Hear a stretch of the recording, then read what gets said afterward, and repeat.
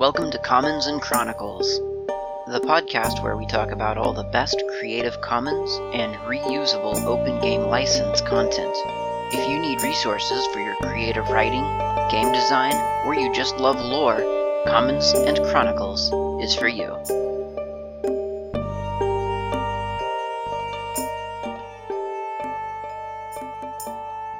Hi everybody, this is Commons and Chronicles. My name's Klaatu, and I've been going through the chromatic dragons in the past couple of episodes, and these are the classic chromatic dragons of Dungeons and Dragons that was codified the sort of lineage and taxonomy of dragons. It was I think, and I've said this before, so I won't belabor the point any more than just saying I think that it was kind of groundbreaking for someone to sit down with this mythical collection of creatures, dragons, and to assign characteristics and traits, and even down to the reproduction and the courtship and social habits of dragons. And I think that that's influenced the world, really, in one way or another.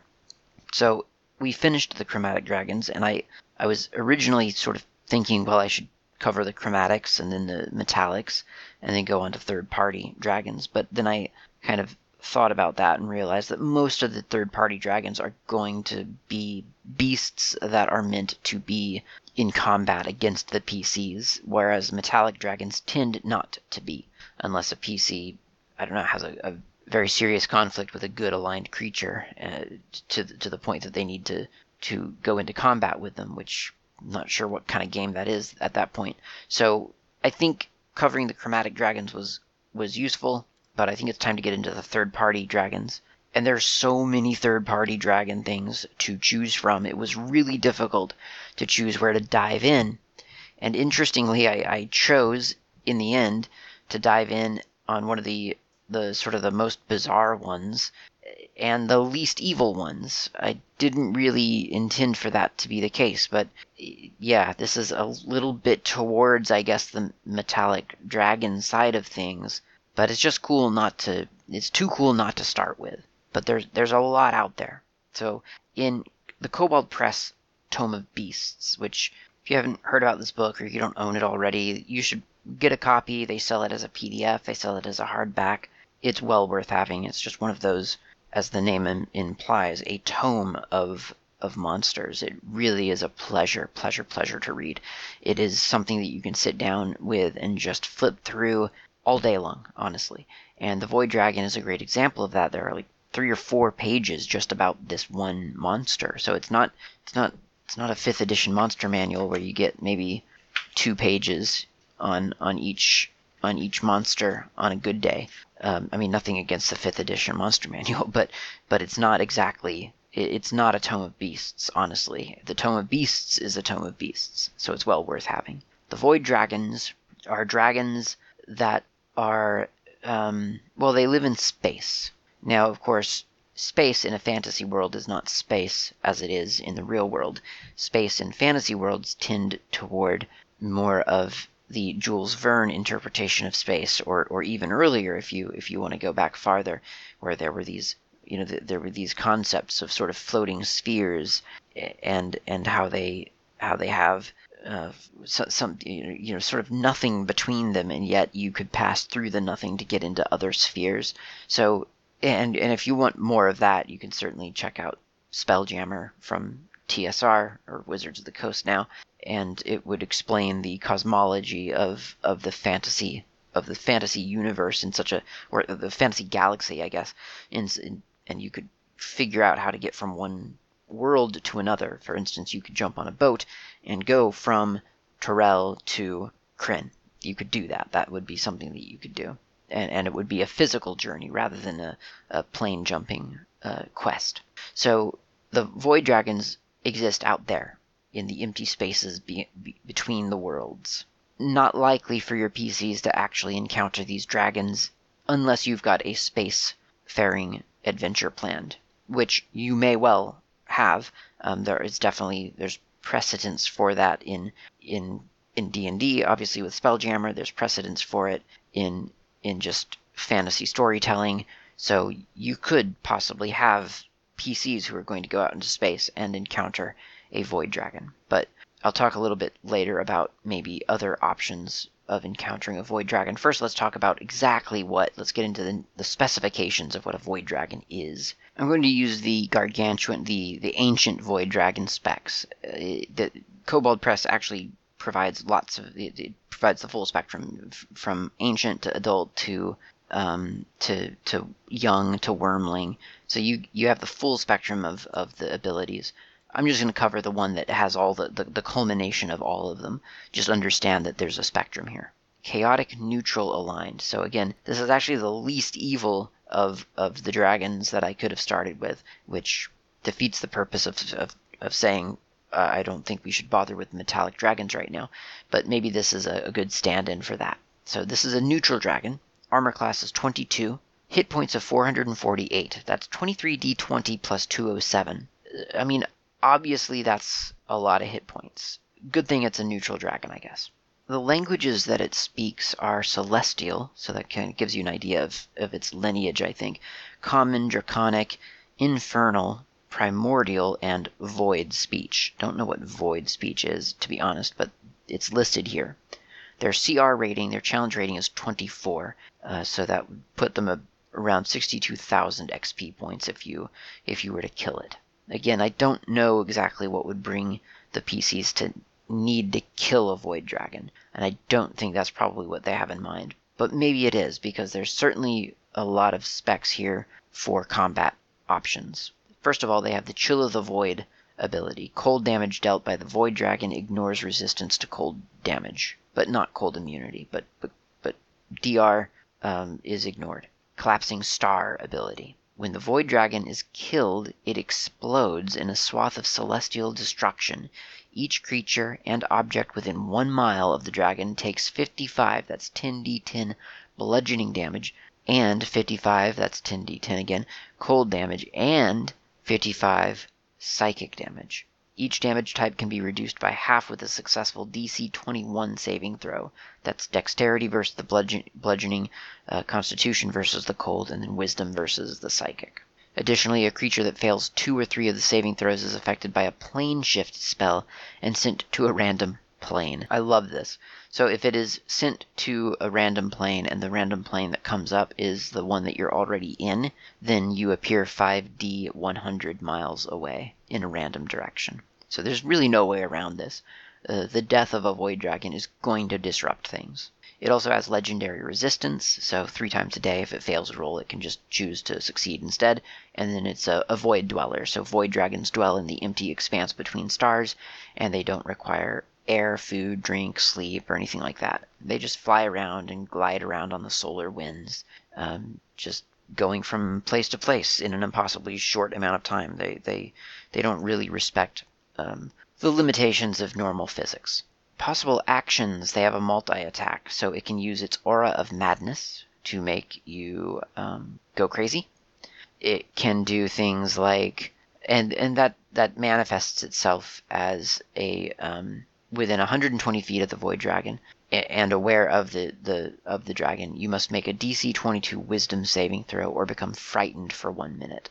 A creature repeats the saving throw at the end of each of its turns, ending the effect on itself on a success. If a creature fails the saving throw by 5 or more, it is driven insane. An insane creature is frightened permanently and behaves as if affected by confusion while it is frightened in this way. If a creature's saving throw is successful or the effect ends for it, the creature is immune to the dragon's Aura of Madness for the next 24 hours. So it's straight out of Lovecraft, obviously. We're looking at the Void. We're looking at these dragons who terrify you and possibly cause you to lose your grasp on reality. It's pretty great. There'll be more Lovecraft connections momentarily. So the attacks that it has are the usual ones: Bite, Claw, and Tail. And then, of course, it has the Breath weapon. It has a Gravity Breath. The dragon exhales a 90-foot cube of powerful localized gravity originating from the dragon. Falling damage in this area increases to 1d10 per 10 feet fallen. When the creature starts its turn within the area or enters it for the first time in a turn, including when the dragon creates the field, it must make a DC 24 Dex saving throw. On a failure, the creature is restrained. On a success, the creature's speed is halved as long as it remains in the field. It also has a stellar flare breath. The dragon exhales starfire in a 90-foot cone. You have to make a DC 24 Dex saving throw, taking 45 13d6 fire damage and 45 13d6 radiant damage on a failed save, or half as much on a successful one. You can also teleport. Like I say, it's not really constrained by normal physics, and it has a couple of interesting reactions and a couple of legendary actions, including one called a Void Slip. The dragon twists the fabric of space. Each creature within 15 feet of the dragon must succeed on a DC 21 Dex saving throw or take 13 bludgeoning damage and be knocked prone. So that's nice. And then it's also got a Void Cache. The dragon can magically reach into its treasure hoard and retrieve one item. If the dragon is holding an item, it can use this ability to deposit the item into its hoard. So it goes both ways, which could be problematic for a dropped weapon or any kind of fumble where you lose, you get disarmed or something by this dragon, and suddenly your prized magical sword is part of its stash. Ouch.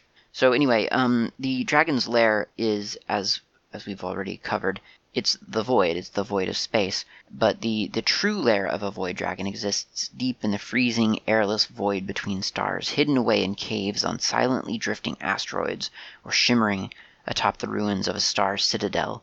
The void dragon's lair rests in the great void of space.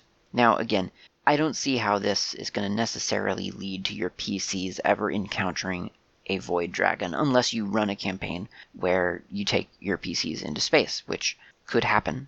Other options, though, that I could imagine being available for a void dragon, two, really. One is based entirely on the unknown, the quest for the unknown Kadeth, which I've covered in previous episodes. It's a Lovecraft story, and in the story, spoilers, in this story, the main character ends up pretty much near the end of reality. Just kind of, you get the sense that there's this realm called the Dreamlands, and that this narrator has come to the end of the realm. So if you just imagine the end of the medieval concept of this world that you could literally fall off of. I guess that was a thing back in the medieval days. I'm not 100% sure, but that's what we've been told. And so if you imagine that, then you could imagine your D&D heroes kind of getting to the end of a specific realm. It wouldn't make 100% sense, but it doesn't always have to. Like if you wander into this mountain range and everything is being sort of slowly left behind, and you get the sense that you're coming to the end of reality somehow, almost an extraplanar journey. And then somewhere in that void, in the place where reality is sort of forgot to sort of coalesce, there may be a void dragon. I could see that happening there. That's one idea. The other idea is just a planar adventure. So if you're into Planescape, or if you're willing to flirt with Planescape, then quite possibly the void dragon could be encountered simply in another plane, in a plane that, in the ethereal plane or something like that, where it just kind of makes sense to have an otherworldly dragon hanging out. So I could see that happening as well. And of course, I guess yet another option is simply the fact that void dragons are known for sort of moving through the fabric of reality. So I don't see why it would be a crazy idea for a void dragon to end up in your setting just by virtue of the fact that it can pop through, a crevice in a mountain, or the shadowy places between two cliff sides. I don't know. It could just kind of emerge from a place and then re-merge into that place as if though it was never there. It obviously comes across very magical, largely sort of otherworldly or possibly celestial.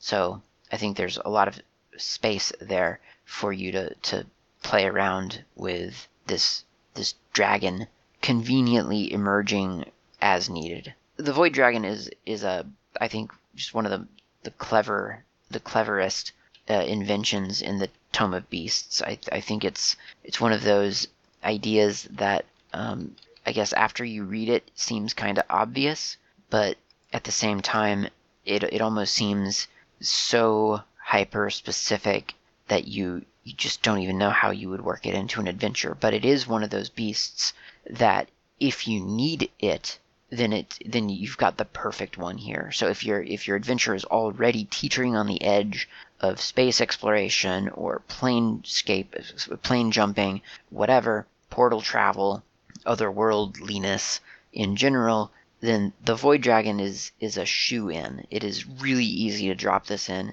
and have it fit perfectly, and that's a refreshing feeling. You don't have to take an existing dragon and add mystery to it. It comes with all of the mystery and all the otherworldliness and all the extraterrestrial abilities. It's all there already for you. It's the perfect, and you've got beautiful art. There's some art in the Tome of Beasts for the dragon, specifically on page 141. If you're following along, that it's this magical amalgamation of a starry sky and a dragon. I don't know how they do it, those artist types, but it really, really works. It's beautiful. It's this beautiful otherworldly dragon that is literally made of the fabric of space. It's a brilliant art. So show that to your players and just watch their jaws drop, I would imagine. Anyway, that's the Void Dragon from Kobold Press, Tome of Beasts. As I say, if you don't have that book, you should get it. It's really, really good. But I'm going to cover a couple more dragons, both from the Tome of Beasts and other publications. Hopefully this gives you some really great ideas, some inspiration. Thanks for listening. I'll talk to you next time.